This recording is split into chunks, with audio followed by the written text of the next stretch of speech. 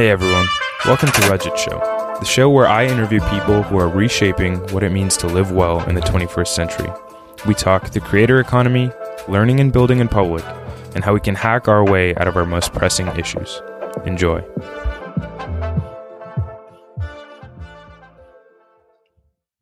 Okay, so hi Hugo, thanks for joining me. For having me. And yeah, we're recording this now. Obviously, the presidential election's going on, so it's a little bit crazy. But thanks so much for joining me.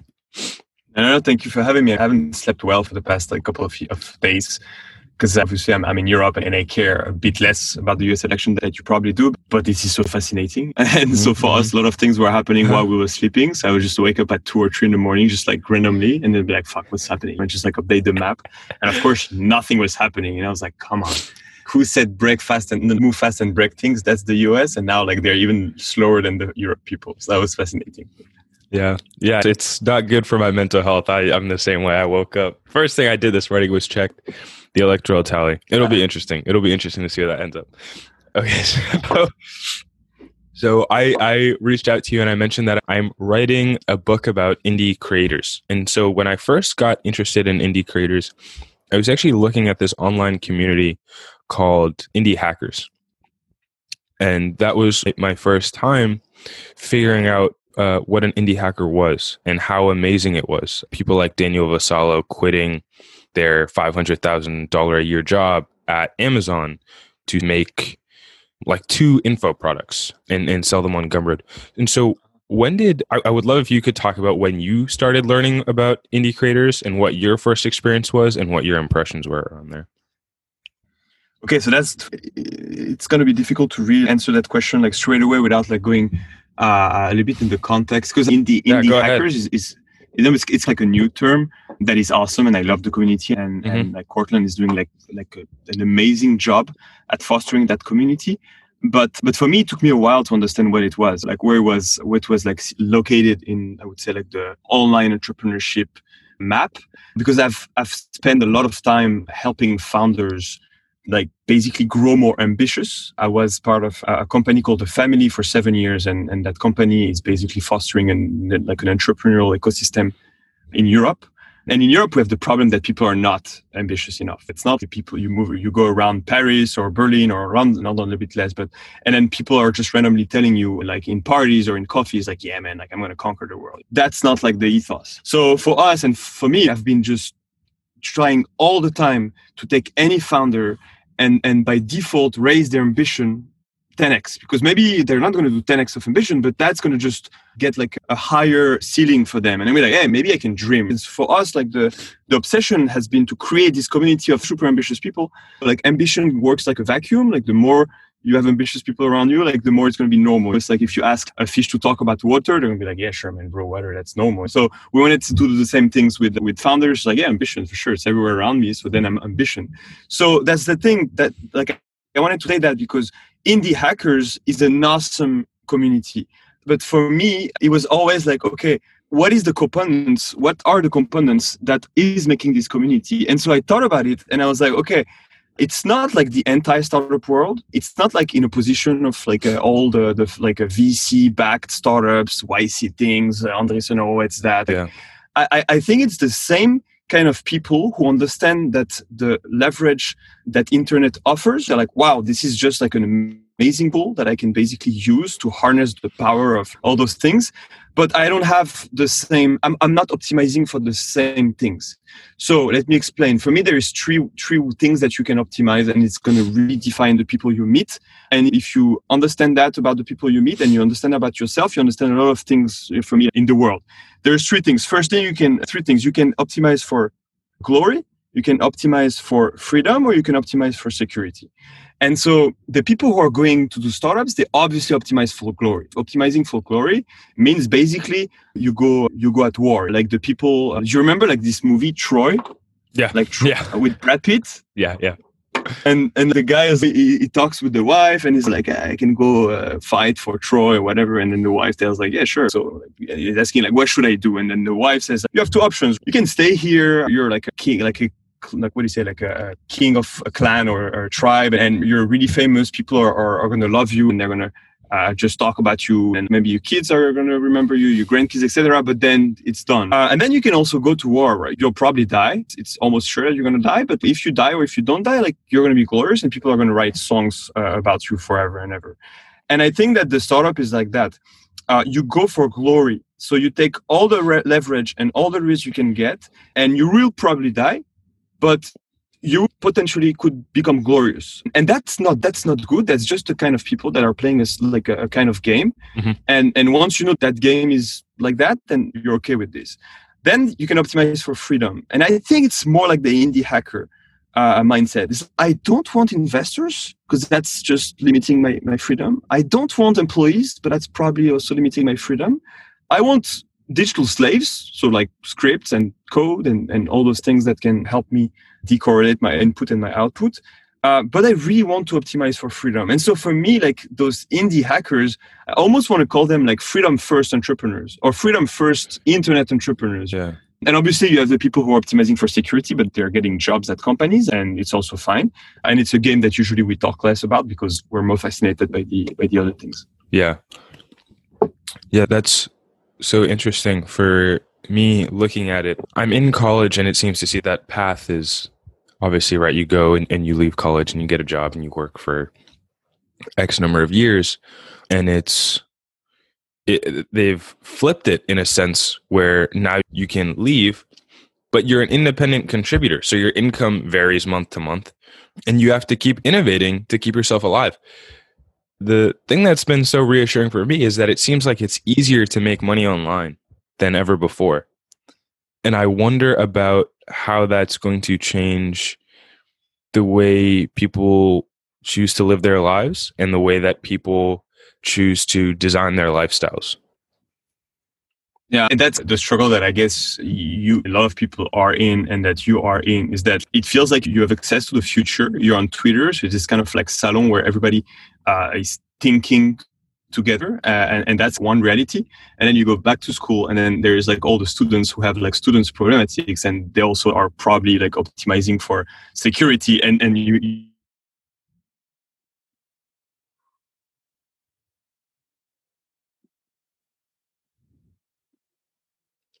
now what we're witnessing is that people are starting to realize that slowly, really, little by little, one person by one person, but they're starting to realize that you don't need to ask permission for anything anymore. And I think that the world is separated between the people who think that you need to ask for permission still, and the people who understood that it's over. Just 10 years ago, you needed to basically convince someone to put you, like to program you somewhere to have access to an audience. So the audience was basically permissioned. And then YouTube happened, and basically anyone can create content and then distribute it to anyone, anywhere in the world. And that really was an absolute revolution. And like every revolution, people are slowly realizing it. And there is like a way or a moment in time where you have the two communities, the people who realize and the people who don't, who are living together, and that's creating some dissonance. But for me, what's really fascinating about this, like I would say, I call that like the post-permission economy or reality, is that just realizing that you don't need the permission for anyone to learn, create, or distribute anything is like super liberating. You needed like the permission to learn from universities. Now, like you say, like you just go online, you load anything. Yeah. You needed the permission to build because you needed capital in general to build anything. It could be a factory or even a startup. I mean, 15, 20 years ago, you needed like to raise money before you could build anything. There was no Stripe, no nothing. And I remember that time. It was super frustrating. So it was permission, even if it was the startup world. And of course, to distribute it, it's becoming a community. So going back to your question, like, how is it changing the life of the new generation? I think it's equally changing the life of one part of this generation that realized that they can bypass any old institution or any old gatekeeper. And at the same time, it's even less changing the life of the people who play the old game, because the more they understand something is going on, but they don't want to realize it, the more they're getting frozen. And it's really unfair, I would say, in a way. Yeah. Yeah. I love that phrase, post-permission world. So did you come up with that? Yeah. In French, I like in French originally, I had started a podcast around that, and I called it sans permission, which means without permission. And I was like, how do you call like the sans permission thing? And I was like, okay, this is like the permissionless, which is like a crypto world, like the permissionless ledger technology, etc. Yeah. So I was like, okay, how do you say like that the permission is over post permission? I was like, okay, why not? But that's just one word. Yeah, that's awesome. When did you come up with that? Or what sort of led you to declaring that this is the post permission world? Was there a particular incident or some sort of story that you can remember? Or no, like long story short, I started my career in the music business. I was 18 and I wanted to become an artist. And I realized pretty quickly that I was absolutely not talented enough to be anywhere near the word artist. So I was like, fuck that. And then I started to like ask myself, how can I help artists? And so people told me like, oh, you have to go to major labels. You have to work at Universal or whatever. And so that's what I did. And obviously that was the worst way to actually help artists, because like the world of music was getting destroyed by this kind of like post-permission reality. And it was the first industry to get absolutely just devastated by this, like, I would say like this tsunami. And for me, it really fueled this rebellion or this frustration about we don't need the permission of any major label, or the artists don't need the permission of any major label to actually access the audience and take ownership of their project. And so I built a crowdfunding and crowdsourcing music label, I would say, which was basically like a Kickstarter style, like a donation-based crowdfunding platform on which I attached a marketplace of skills with like vetted like providers to basically like create your project. So you would raise money from your fans, strengthen the artist-fan relationship, and spend that money with people that will just print the things, the t-shirt, etc. And so the thing was like, okay, now you don't need the labels, right? Yeah. But the thing is that most of the artists were not, and still not, but like at the time, even less, it was 10 years ago, they were not thinking like that at all. And so like mixing that realization from the old music industry and the old artist mindset with then spending the next 10 years basically helping startups grow and be more ambitious, and seeing young entrepreneurs that have learned anything online, just coding, etc., go on and build like VC-backed, amazing like traction startups. I was like, it sounds like this post-permission thing is not just like one small isolated phenomenon.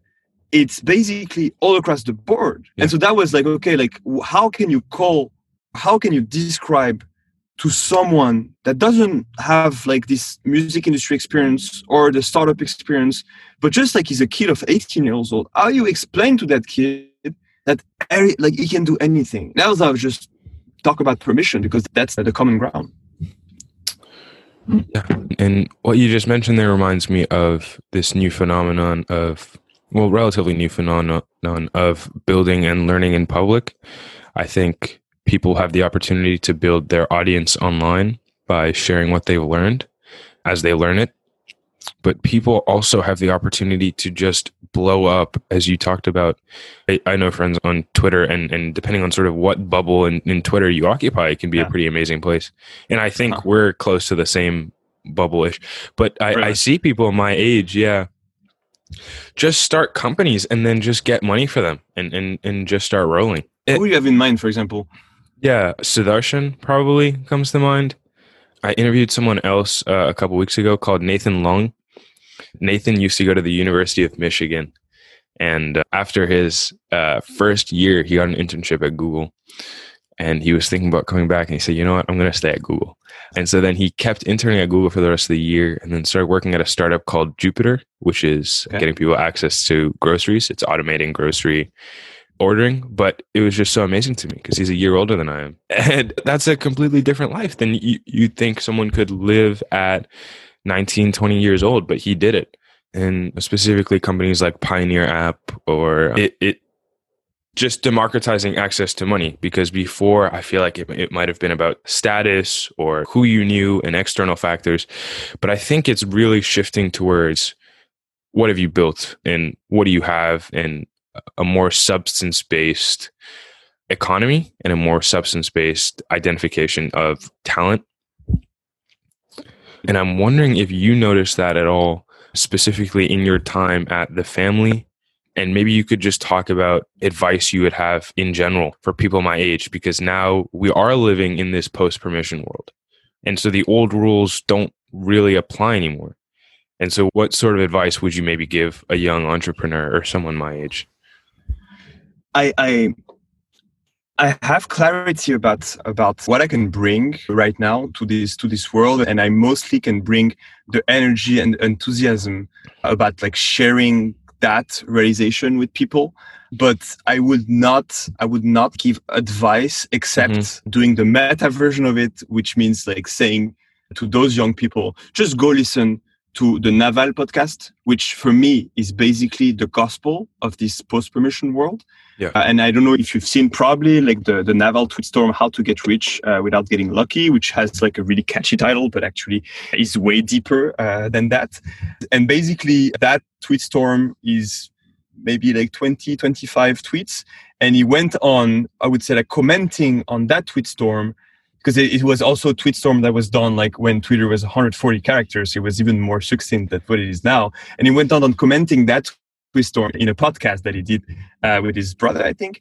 And so that, I would say, like those advices, like all the things that we're talking about is just like one application, one like concretization of those concepts in one area of the world, which is for us like the Twitter era of those people are starting to build like in public. So they're like, oh, I'm going to have like public accountability of what I'm doing. So instead of just jerking off in my room because I have no one that is watching what I do and I actually I don't amount for anything, now I have this community which I've like pushed myself and basically announced that I'm going to do something, and they're going to be like happy if I succeed. They're not going to judge me saying, hey, you said you were going to do that, and now we feel bad because you succeed, and so we'd rather you to like have you fail. It's the opposite way around.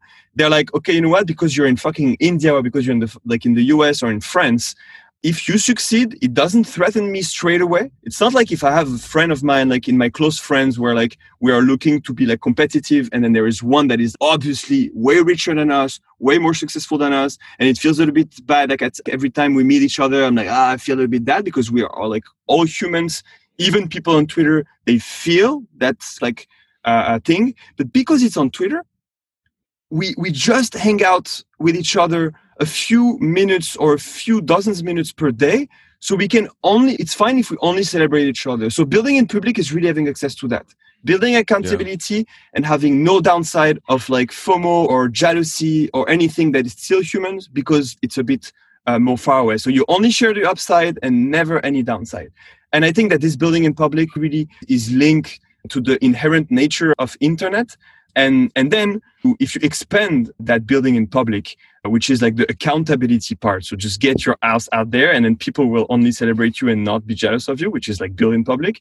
And then you have like internet leverage, which is code and media. Code, you just put some letters in like online, and then the magical robots of internet will run that code for you anytime you want, and you're going to go back to sleep.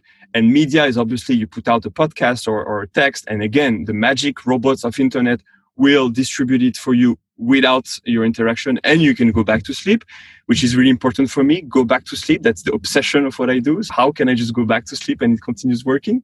It's really fueled by like the magic of what has happened in internet for the past 20 years. And for me, the big struggle that I have is that when you're on Twitter, everything is easy because you talk to people who've had those realizations block by block, and they have the same house. And then when you tweet something, if you had like another brick on top of that house, but everybody understands the rest of the house. And then you get out of Twitter, and then you go into the real world. And the real world is really important because this is where you want this realization to be distributed. Yeah. And you just talk about this brick that you just wanted to add to the whole building or the whole house, and then nobody understands that because they're like, bro, what do you mean build in public? You know, whoa, what do you mean like internet leverage? What do you mean zero cost of marginal production? And then so how can you talk about all those things but then condense it so quick that then you can help them bypass all those years of realization that you've had? That's something that I really not struggle with, but I really try to explore as well. That's something I see as well, where in the circle that I occupy on Twitter and look around on Twitter, it's people saying really crazy things and having really unbelievable ideas and just going, okay, let's pursue this. Let's do this in a way that doesn't make sense to, I think, 99% of people, because that's not their environment. And it probably goes back to what we talked about before, the old rules. You're not supposed to do it like this. What does it mean to share your life online? What does it mean to share your work online, as you and I have? And what does it mean to be a founder and be a creator in a time like this? I feel like anyone... I spoke to Justin Murphy 2 podcasts ago, and he talked about content creators in a way that I thought was really helpful. And I'm wondering, I figure that you probably see yourself as a content creator too, because you've written a really good blog that helped me, and I'm sure some other people understand some things. And so he talked about content creators. He said content creators are creating new realities online. And so in that sense, he described them as world builders and statesmen, in that we create these ideas about what it means to learn in public, what it means to build in public, but also just interesting ideas that only we can share, because whatever you create is by definition uniquely yours. And we create this ecosystem around that, whether we recognize it or not, and then we allow other people to feed off that ecosystem. And so now we've created this reality online, right? Where you and I are talking about building learning in public, and then in a couple of weeks, this is going to be online somewhere for anyone to see if they really want to go look for it. And so the thing that's so interesting is that this online reality can start feeding back into our current reality, right? Absolutely. Because we're not bounded by the same variables of geography and status, and even some ways socioeconomic status, that we were before. The internet enables anyone to talk to anyone. I cold messaged you online. That's the way that we set this up. It's an unbelievable time, I think, to be a founder and to be someone looking to create something. But I also think that we underappreciate overwhelmingly what it means to be a content creator, but also the power of the realities that we create online to influence our physical realities.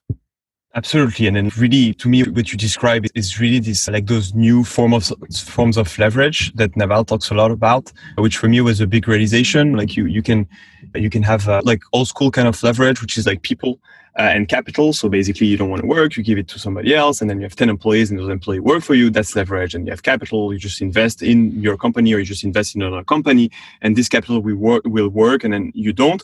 That's a form of leverage. But of course, those leverage for 18-year-old kid in, I don't know, like in China or whatever else in the world, they were not available at all. And of course, because it was not available for them, they could not do anything. They could do something. Doesn't mean that they were stuck into like starvation. They could hustle their way around, but they couldn't do anything. And because you cannot do anything, your intimate personality. And when I say intimate personality or your authentic personality, it's not that I want to say like this authentic way, like the yoga would talk about, oh, your authentic self. I don't really care much about that. I'm more talking about the fact that we are all weird, but for whatever reason, before we needed to like dose down that weirdness to be like around like the same lowest common denominator that we could in our physical space. So you were like, oh, I'm a young kid in France in a small village. I'm starting to feel that I'm like have some like small obsessions that are sometimes weird because I push them a lot. This is not going to be useful. This is not going to be leverageable like around me. So I'm just not going to explore that so much, and I'm going to tune it down, and I'm going to look like maybe 4, 5, 10, 50 different kind of like human models that I can choose from. And so you would do that because again, you could not do anything. You could only have a limited option of things you can do. I become like a teacher, I become like a carpenter. I'm going with like the old school examples. And I would just try to move up the social hierarchy, and I will maybe become a doctor, and then etc. Because internet happened, it allows us, one, to explore our own weirdness. And I don't say that in a bad way. I say that like you follow your curiosity without a friction. So you follow your curiosity without friction. We call that the internet rabbit hole. And you can go in multiple internet rabbit hole. You will find a video of this, of that. You will just start to toy around with this. We've all gone, and I think the generation of Twitter that we interact with have all gone through the same thing. And because there is no friction to following this obsessive curiosity somewhere, then you will start to discover yourself, your weird self. And because you don't need to make that weird, like that weirdness and that weird obsession, you don't need to make it useful in a local context. So you don't need to think about, am I going to be a carpenter? Am I going to be like a doctor, etc.? You decide to explore it a bit more freely. And this is where the magic comes in, because then you can find your like niche, weird community that also followed their curiosity to a weird point. You can find them anywhere online. If you have, for me, like this realization happened when I was in Colombia, traveling around like in random places. And at some point I came to a mid-sized Colombian city, which is really not like a megapole or whatever, maybe like 100,000 people. So you're like, okay, cool. Yeah. And then I go to this, for whatever reason, like some friends or people that I followed, like we went into a hard rock, like a bar, right? So like metal thing.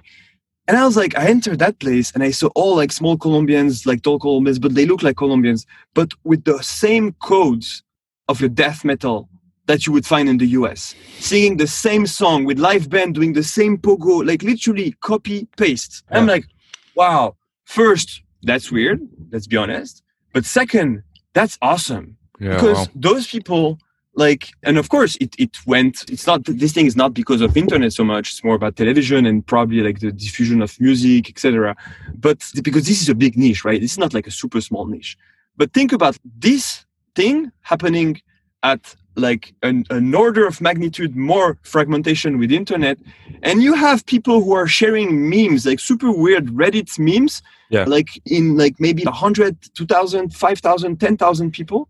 How much is that like in terms of a niche of proportion with the humanity? And so you have that moment where anyone can do anything and find people like them so they can reinforce this acceptance.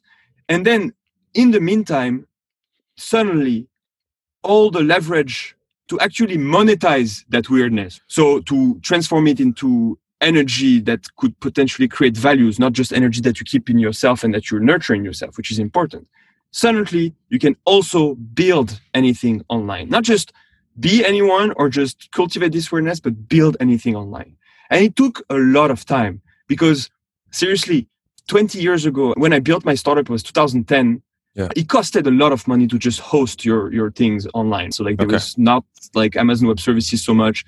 We didn't have Stripe, so we had to go through some weird payments like ways to basically accept a currency, and it could be in one country but not in all countries. Yeah. Every new country you needed to have like it was a shit, and it was just 2010. But before that, you needed to basically invest capital to build anything because you needed to build anything from scratch. You could not build on top of shoulders of giants. And then what was like for me really like fucking incredible was Stripe arrived, because for people Stripe is like, it's a cool company, it's valued like whatever 60 billion, and the CEO is really thoughtful on Twitter. I really like this guy, like this small Irish dude. I'm like, for me the world can be separated in the people who understand Stripe and the like tremendous company that is like generation defining in terms of empowering anyone to sell anything online, and the people who said like, yeah, it's a cool company, why not? And that moment really liberated and opened the door to like an army of rebels, or of, I don't know if you want to call them the orcs in the Lord of the Rings, because they're like, they can just build randomly, like not being smart, but just they can try shit. They were arming the rebels. Exactly. But arming like the rebels don't have to be smart. Like the rebels can be super dumb, but they can try anything. And that's the magic part of it. And so for me, that was like what you're describing is really, you can be weird. You have access to like permissionless leverage now that can help you either find and reinforce your weirdness or sell that weirdness to people. And now you can just debundle yourself from your physical world. That's awesome. Yeah. Did you see Paul Graham on Twitter said Stripe is the next Google? Did you notice that? Like, that's what I'm saying. Yeah. Again, people who understand like what Stripe is enabling today and in the future, have to understand that realization that I just talked about. Yeah. If they are moved, I'm talking about like emotionally moved by a company like Stripe. Not talking rationally about, yeah, sure, payment is difficult. They enabled payment and you have an API, you can plug everything and that. No, bro, I want to cry when I talk about Stripe. That's how I separate the people in the world almost. Yeah, you built this startup and they made it so much easier for you, I bet. And the first time you go try, you're like, that's it? That's the only thing I have to do is to put like 2 lines of code, and without having done anything tremendous, I can accept payment in the rest of the world. Yeah. Without anyone's permission. And it's legal. I'm not just like asking Bitcoins around to sell weed. I can do legal shit in one click. For me, it's insane. Yeah, maybe I'll start crying now. Oh my gosh. Yeah, I know marketers online, all sorts of people just on Gumroad that they can monetize anything. This guy's charging $5 to review your Twitter bio. Just like, why the heck not? Make money on the internet. And obviously Stripe's motto is increase the GDP of the internet. And it'll be so interesting to see. There's a whole ecosystem spinning up now, helping people learn to earn money online. I don't know if you've seen Visualize Value. Yeah, for sure. And to me, those people are really the kids. And I'm not talking about the kids like in a bad way. I think about myself as that. They're the kids of Naval. Because obviously what Naval did, like beautifully writing and describing what is happening in the world in terms of like new paradigm, we just apply it. And even if we realized it intuitively from what we've been doing, like just the fact that somebody is structuring it in a really digestible and poetic, I would say, way, makes us like just, I don't know how you can say it's the gospel and then the people who are just spreading the gospel. But to me, what like Visualizing Value is doing, which basically is creating like a meme, and the meme is like build once, sell twice. Yeah. This thing, like 4 words, like when you really understand that, and I think Naval made us really understand what we were actually doing, you like your worldview changes. Like you have this whole thing like of productized services. On Twitter, people say, yeah, sure, productized services.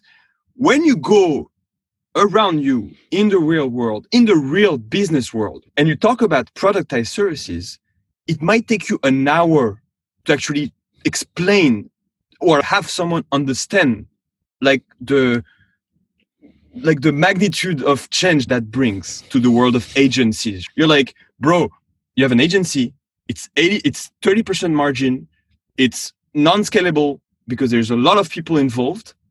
Like productized services means that you're going to basically take whatever you were doing and the margins are going to be like 90%, 80%. And you're going to be using a lot of things to leverage your agency and transforming it into something like half scalable. Mm-hmm. Just this is almost impossible to share. That's for me like something that I'm a little bit scared about. Before like internet, you already had the people who benefited from globalization and free trade. I'm talking about like free trade outside of the border of a state, not inside the border of a state. I think that inside the border of a state, free trade is net positive all the time. Okay. But that there were already like this differentiation between the people who benefit from globalization and the people who suffer from it. I think that right now, the fact that we can talk about this and there is like maybe 1 million people on Twitter who can understand, but there is the rest of the world that would be basically like, what the fuck are they talking about? Yeah. I think that this is accelerating like people who are winning from globalization and losing from globalization. And I think that's what's happening in the US is exactly that unconsciously. And that's what scares me a little bit. Yeah. Yeah. Specifically, if you look at the rhetoric of both sides, not to get too much into it, but right, people do say the Democrats are the party of big tech and then the Republicans are the party of the American voter and worker. And we'll see if that's what that actually means. But it is an interesting point is that this ecosystem is already having ripple effects and feedback on so many other industries. You started with music. I didn't even know that. And it's so funny. I guess we're all just, right, Colombians in that Hard Rock Cafe being super weird online. But it's great. Yeah, it's great. Exactly. I used to think that the internet was letting me be more human, if that makes sense. It was letting me share parts of myself that I couldn't. I'm more articulate in written word than I am in person and in speaking. So it was easier for me to, if I had a thought, an idea that I was really thinking about, to write it down and then put it up on the blog or something like that. And then anyone could interact with it. It's insane. It's just to go on that. So like the way I started my career was like, okay, I want to be in the music business. I want to start thinking about the music business and try to bring value to this. Obviously, it was going through a big change of like just like being like Uberized. So there was a space. I bought a domain name, which is the equivalent of musicindustry.com, but in French. And I started to write about that, like analysis about like the changes, everything. Like in under a year, like the big boss of like Universal like Music in France just called me like to get advices. And I was like 19, like half playing FIFA, like in half naked in my apartment. Yeah, for real. And I was like, and I didn't put a picture on the website, and it was no LinkedIn at the time. So it was just like me online. And I was like, this guy 100% doesn't realize that I'm just a student and that I don't know, I have no idea like about most of the things. But like they say, you can like in internet, nobody cares if you're a monkey. Yeah, no one does. Well, no one does. And so I basically started to have thoughts like you, put those thoughts out there, and it basically scaled the conversations that I could have with people by having my thoughts being leveraged by a blog. Wow. That's an unbelievable story. And yeah, just to go back to what you said, no one cares. It's the post-permission world, right? No one, how old you are doesn't matter. You know, what you've done before doesn't matter. It's just, what are you doing right now? What are you building right now? And how can you share that? And that's unbelievable. I'm 19 right now, and you're talking to the head of Universal in Europe. That's nuts. Yeah, it's literally that. Obviously, like at the time, not a lot of people were talking about the music business. So because the opportunity was bigger, the reward also was. And probably right now, like it would take a bit more than this than to be able to stand out, because there's a lot of people online that realize that, even if they're 19. But I think that those opportunities are less obvious right now.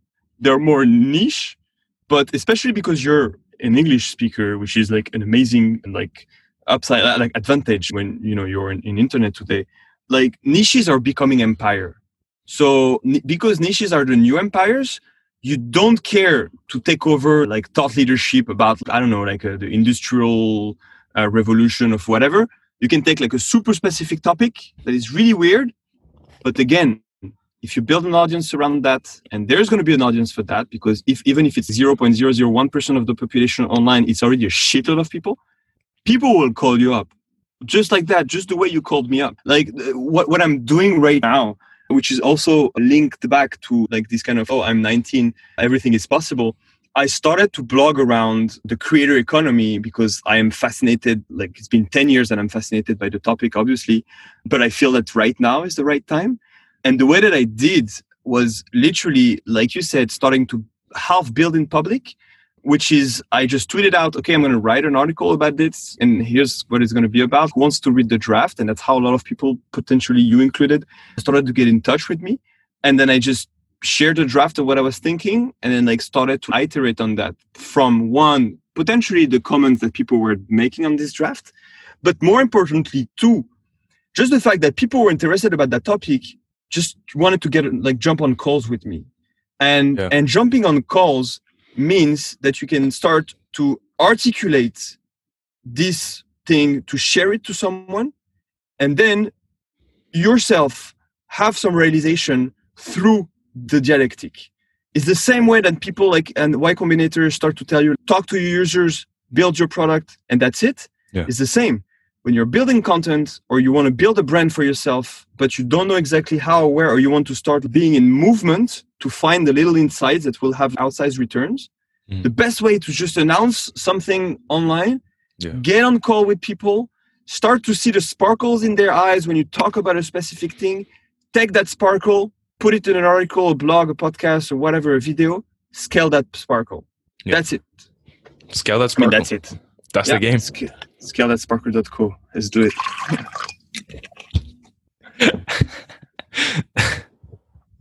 want to buy the domain name. Like, how many times does that happen? You have like literally like talking about that. I was like, creators economy. I love it. Let's talk about the creators economy. Let's blog about it. Let's interview, blah, blah, blah. Next thing you know, I think about a series of interviews that I could do called Arm the Rebels, because like the way that Shopify said, no, like arm the creators, because Shopify said like, arms the rebels. And I think that creators are rebels. And so I literally bought like Arm the Rebels, like armthecreators.com, sorry. Yeah. Just because I was like, fuck, man, that would be so cool to do something that is named like that. And now I'm there. It's too easy to buy domains. It's only $12. Exactly. Exactly.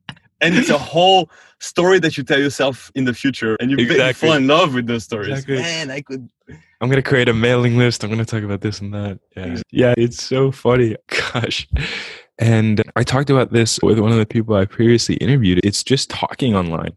Sharing the questions that you have is so powerful, right? The fact that you just shared, I am interested in the creator economy, was more than enough for me to reach out to you.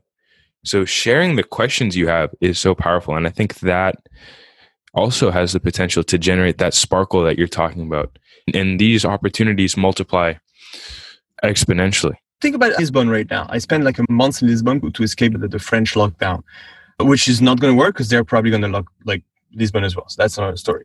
Like if I say in Lisbon, hey, if I have a beacon, even like a huge, how do you say like those things where you can loudspeaker, like a loudspeaker, even if I have like the loudest loudspeaker and I go every day in the place that is the most crowded with the most like people passing by, and I say, I want to talk about the creator economy, I'm not going to have any meaningful conversation probably.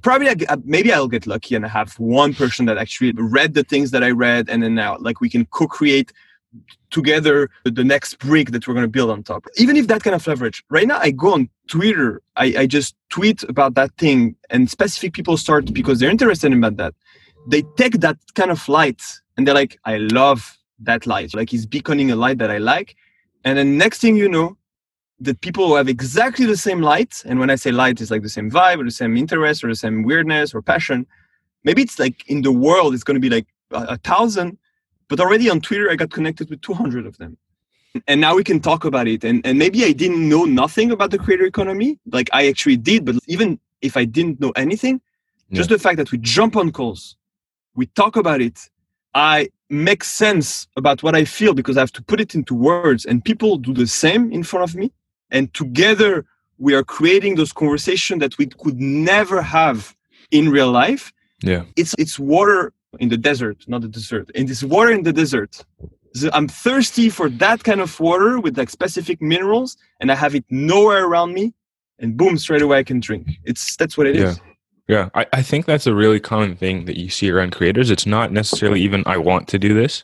It's I need to do this. It's I'm interested in this, and it's that sparkle, it's that passion, and it's really an obsession when I think about it. And it's a good obsession. Create something, and I think it's a recent trend. It might be an American thing, but I think increasingly people want to find meaning in their work, and they want to find identity in their work. I know it's a phrase that's somewhat popular, right? Identity work.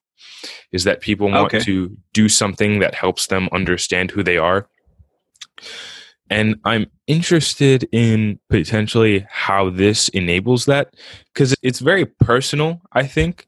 You share personal stories on your blog, and I share personal stories on my blog, but it's more than that. Obviously, our experiences inform the things that we create, right? I'm sure there were some formative experiences that drove you to create a music startup, and that sort of defined the role that music played in your life.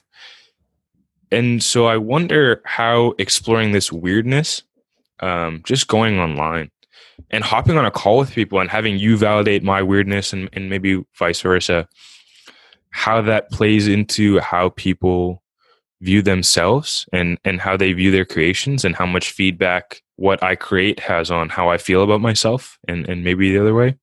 So I think it's a really good way to frame it. The same way that, and I'm not like an economic expert at all, so please take carefully what I'm going to say. But the difference between communism and capitalism, like one of the big difference is that like you let people just explore like pricing, and so you don't have a central entity that is basically going to define what's the price of a croissant. Because I'm French, obviously I'm going to take a croissant at the corner shop of like your bakery, and that lets like social institutions that are companies or like for profit that lets them discover and iterate and go back on what people want and how much they are ready to pay for it and all the economic ripples that follows. I think it's the same way for authenticity and your identity. I think that identity is not something that is fixated. It's something that evolves. The same way that selling croissant is not something fixated, something that evolves. Maybe people will love like chocolate croissant. Maybe people would love like super cheap croissant, maybe super expensive croissant, whatever. We don't judge that. The same way we don't judge what people are like, what people's identity is. And so what happens right now is that because you can explore and follow that curiosity into the like rabbit hole of weirdness, it doesn't mean that you're going to discover your weird identity, lock it, and then it's done. And then, I'm a weird blah, blah. No, it's just that you're going to keep on finding different sides of you that are weird in some ways. And you're going to explore some of them not. Some of them you're going to push it for next year, etc. But the same way that capitalism is about movement and is about like reflexibility, I think that this like what internet enables for the individual in terms of this identity, not the action, but like the identity, is to have this healthy movement of exploration and without having to be only a few limited choice that are like around them. And I think that in terms of, I'm not going to say in terms of mental health, because obviously internet has like other challenges around that. But in terms of, it's paradoxical because at the same time, you understand that you are something that deserves connection, that weirdness deserve connection of other people that are like-minded, but they probably live scattered around the world. And at the same time, you might feel even more alone on your physical day-to-day with people still playing by the old rules. I don't know if that makes sense. Yeah, I understand. I'll leave Twitter. I know that you blundered into like social media and its impact on mental health there, but I'll leave conversations or Twitter threads, and I'm sure it was similar for you reading Naval's Twitter thread, feeling incredibly energized. Right, 100%. And mindful. Seriously, I listen to Naval or I read Naval, but he is not social media. It's just like one thing in social media that you can consume.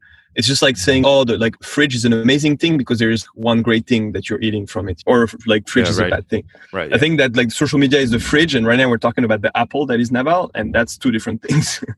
Right. Yeah. Because it seems like more people are interested in talking about the dessert that people are just snacking on all the time. Exactly. Right. Exactly. I agree with that thing. The Social Dilemma. Did you see The Social Dilemma on Netflix? Or you must have heard about it, right? I couldn't. I started to watch now. I 45 minutes with my wife, and I was literally pushing pause all the time, saying this is why it's bullshit. All the time. It's true. Like a lot of things of what they say is true, right? In theory, but it's always about the intention that you put behind, and the intention, like when you share something, it's going to make everything different. And I thought the intention of like Social Dilemma was so bullshit that I struggle with it. Right. But it's true, ultimately. It's so bizarre that they create this fictional family and then create all these scenarios where the kid's not interacting with the other kids because social media has sucked him in. It seemed to strip agency away from basically everyone in there. And it missed, I think, the positive parts of social media that we're starting to talk about, right? Without social media, I don't know that you exist. Or maybe I do, but it's just different. There's so many positive aspects that it didn't even think about. And it was so reductive in that way. And so I share your frustration for sure. And I think that what you're saying is that like certain mindsets is really like benefiting from an unlimited upside that brings social media.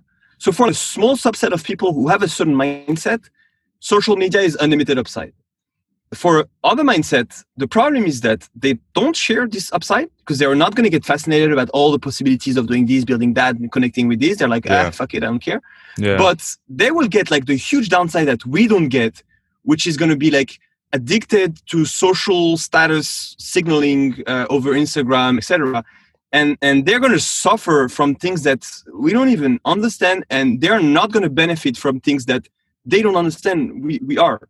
So I think it's really, that's going back to the thing, like it's like the big mindset fragmentation, which is one of the reasons that I think that sharing this realization that we have to the general public, being like, shaking them and be like, just realize that shit. It's like super important. Otherwise, they're gonna get left behind.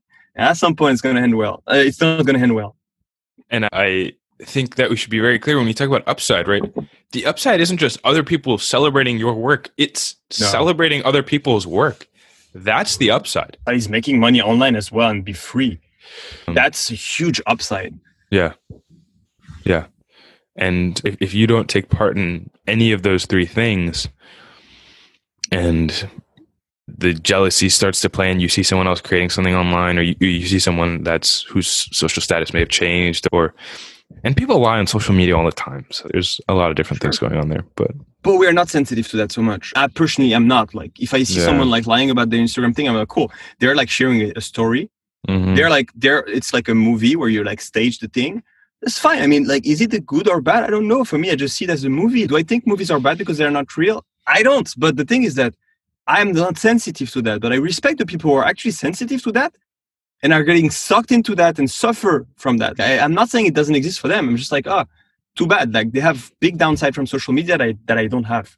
Yeah. The example I think of is I was in a class and this teacher, so it was a wellness class. It was a mandatory like wellness class at school, but they were trying to teach us about the harmful effects potentially of social media. And they were trying to teach us how to build resilience.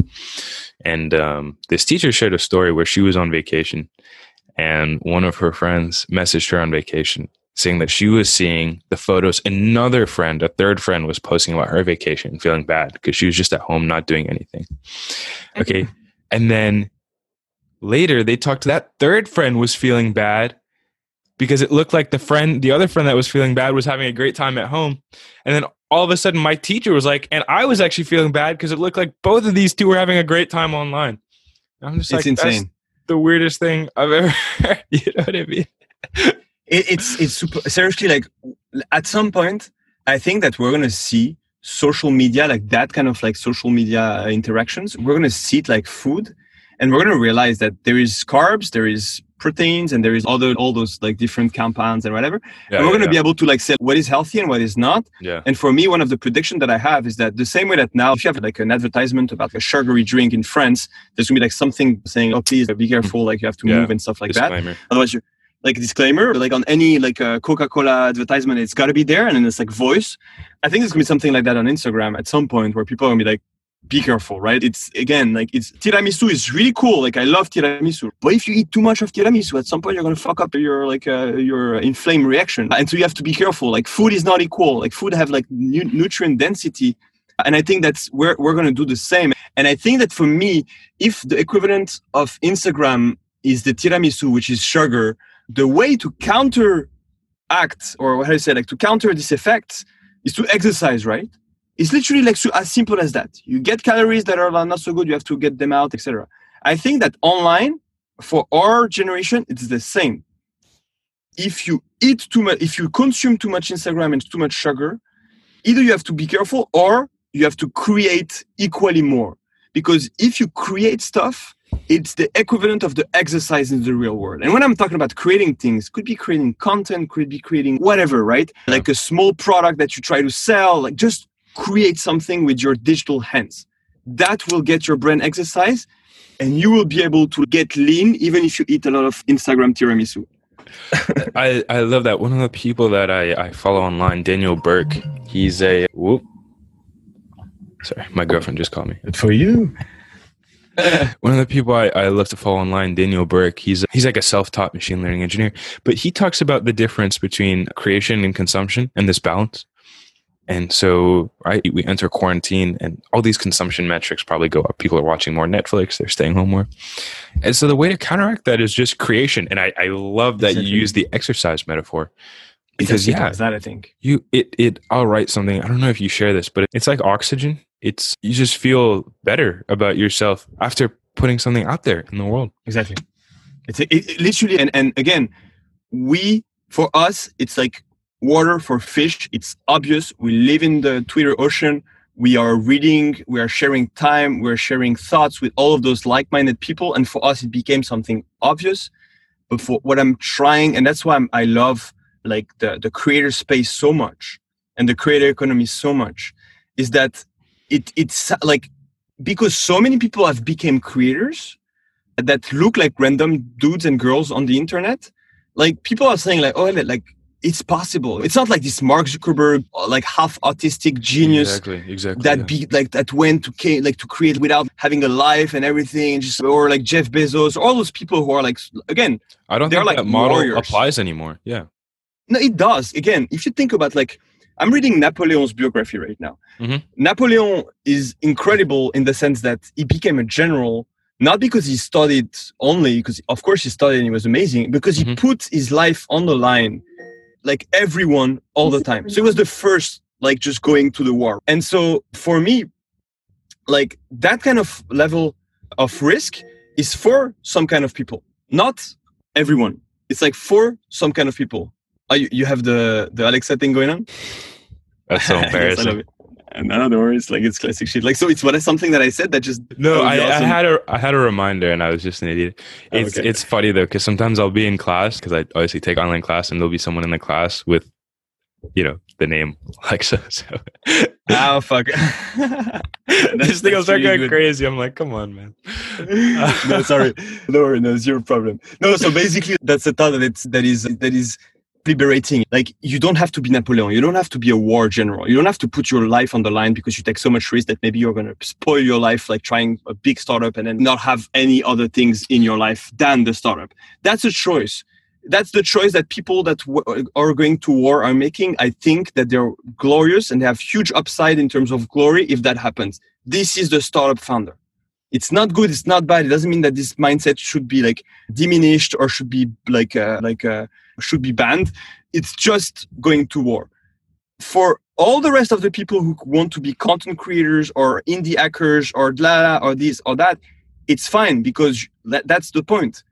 Content creators or creators in general, they don't look like war general. They look like your random friend. And why? Because they are that random. They're not like outstanding personnel. They're like anyone else. It's just that they follow the curiosity and the weirdness that they have without wanting to be glorious. They just wanted to be happy or just be like free. And that's what I think is interesting with this creators movement, because I think that creators is the future of entrepreneurship in the sense of non-glorious, like not necessarily glorious entrepreneurship, where you can have a good life, good leverage, be happy with what you do, be like free without risking your fucking life. Incredible thing to be said for the freedom that comes with being able to earn a living online, even if you have a day job, or just being able to quit your day job. And to me, I think about lifestyle design just because you said freedom, right? And the opportunities making $1,000 every month or $2,000 every month, and then just slowly building up how that unlocks different possibilities for the way that you can live your life and structure your time and take control of your time in a way that you couldn't 10 years ago. Leverage, amazing leverage. Just again, like, so I'm meeting a friend just after. He's a professional basketball player, but like he's about to transition into the post-athletic life. And he's, oh yeah, I'm a coach. So like right now I have people that I coach and like they do exercise with me, etc. And that's awesome. But in Lisbon, like right now it's coronavirus, it's a bit more complicated to meet people in real, etc. Plus, like if I do one course, then like the next course I would just start everything again. It's like the opposite of the famous build one, sell twice. Yeah. So I'm like, then you just have to productize yourself, right? You just have to take those apps that now exist, so you can structure a program, like just the same way that you would structure a program, but you just do it once and then you sell it how many times you want. And that's the product, because you just productize yourself. And on top of that, you create content and you build a funnel that will beacon your specific vibe around fitness. What I mean by that is that, of course, like there's a lot of people who are doing fitness, but there's just one you. And that one you is one, an ex-basketball player, so it's basketball. Two, loves like eating just fruits and vegetables and no meat, which is like already something specific. Three, has a specific vibe that is like friendly, non-threatening, yet like super athletic, etc. And you can find other things. But if you decide that this is who you are right now, that doesn't mean it's going to stay who you are forever. But right now, that's what the kind of things you want to explore, the intersection of different weirdness. And you want to beacon it out there the same way that if you go to a party, there's 30 people, you're going to interact like you're going to click with 3 people, 10% because of whatever. Mm-hmm. You want that like weird clicking with people to be put at scale. So people will be like, oh yeah, sure. I don't want just like a fitness instructor. Yeah. I want a friend, and friendship is messy. We don't know why people are liking each other. So you're going to find your niche, not just because you're going to do specific types of exercise only, but just because your vibe is super specific already doing exercise. And that's how, for me, like this like explosion of niche possibilities makes that anyone can actually build a specific audience by scaling their vibe and actually like having scalable friendship in a way, and be able to monetize it in a productized way and not just a freelancer way of doing one project after one project. That's for me what really defines a creator, I would say. I think the internet can be a goldmine if you know where to look. And I think that's going to be so nice for people, right? Because that is someone who has tremendous knowledge of the subject, is reliable, is trustworthy. And he's just potentially just in some corner of the internet, ready to provide value to people. And there's millions of people like that. And there's billions of people online. So like we can definitely match them somewhere. So yeah, I would love to talk to you for hours and hours, but I want to ask one last question. Sure. And so that question is just, what makes you the most hopeful for the future, or what energizes you the most about the future, whether that's for the world or some global trend or just in your own life? So you're asking me for a positive take on the future? No, but because I think that the future is probabilistic. And so I always had this tendency to be super optimistic about human nature and about the future in general, because I am a natural enthusiast. But at the same time, I'm also like quite rational, and I look at the world as much truth as I can. Not is it good or bad? I don't care. I just want to see it how it is. Even, of course, I'm biased. So obviously, like, I'm going to be redundant, but like the world has a lot of challenges. And I think that for me, the biggest challenge that we have right now, of course, climate change, of course, all those things, but like underlying that is that we're shifting from a world, that was organized around institutions, some institutions that were like beneficial for like the organization of the world, of the winners of the world. Mm-hmm. And right now, because we opened the gates with this post-permission world, like literally the measure or the unit of the world becomes the individual and not the structure above them. So we're destructing all of the structures, which means like we're destructing the structure of religion, like the institution of religion, of the state, of the family unit, of like the sexual identity, etc. Is it good? Is it bad? I'm not here to judge at all. But what I am at the same time really hopeful for, and at the same time worried of the in-between, is like we have those institutions that are like castle. And right now we're like basically liberated anyone in the world to come deconstruct brick by brick all of those castles. We storm the castle, yeah. To actually build another amazing castle. So I'm super excited about like what we're going to build next, and the structure and institutions and organizations that are going to be, maybe, because right now we have an adolescent crisis about individuality. Everything is about the individual. Everything is about like yourself and not about forgetting about yourself, which I think is always a balance between the two. But fine, let it be. It's like that. But then what I'm super excited about is that once those individuals are going to free themselves of a lot of things and are going to be able to be empowered and mindful about it, they're going to go out to the next stage, which was not think about yourself, understand yourself, but which will be forget about yourself. But having done this first work, right? Then they're going to build amazing new ways of collaborations, of course, of new belonging forms, new collective formats. Of course, like this is going to be a new world. So I'm really excited about that world. And I think that creators are people who are definitely part of that world as entrepreneurs building for it. But in between, it's going to be a fucking mess. We're going to be in for super shitty, but let's just think about what's going to happen next and brace ourselves. Okay. Awesome.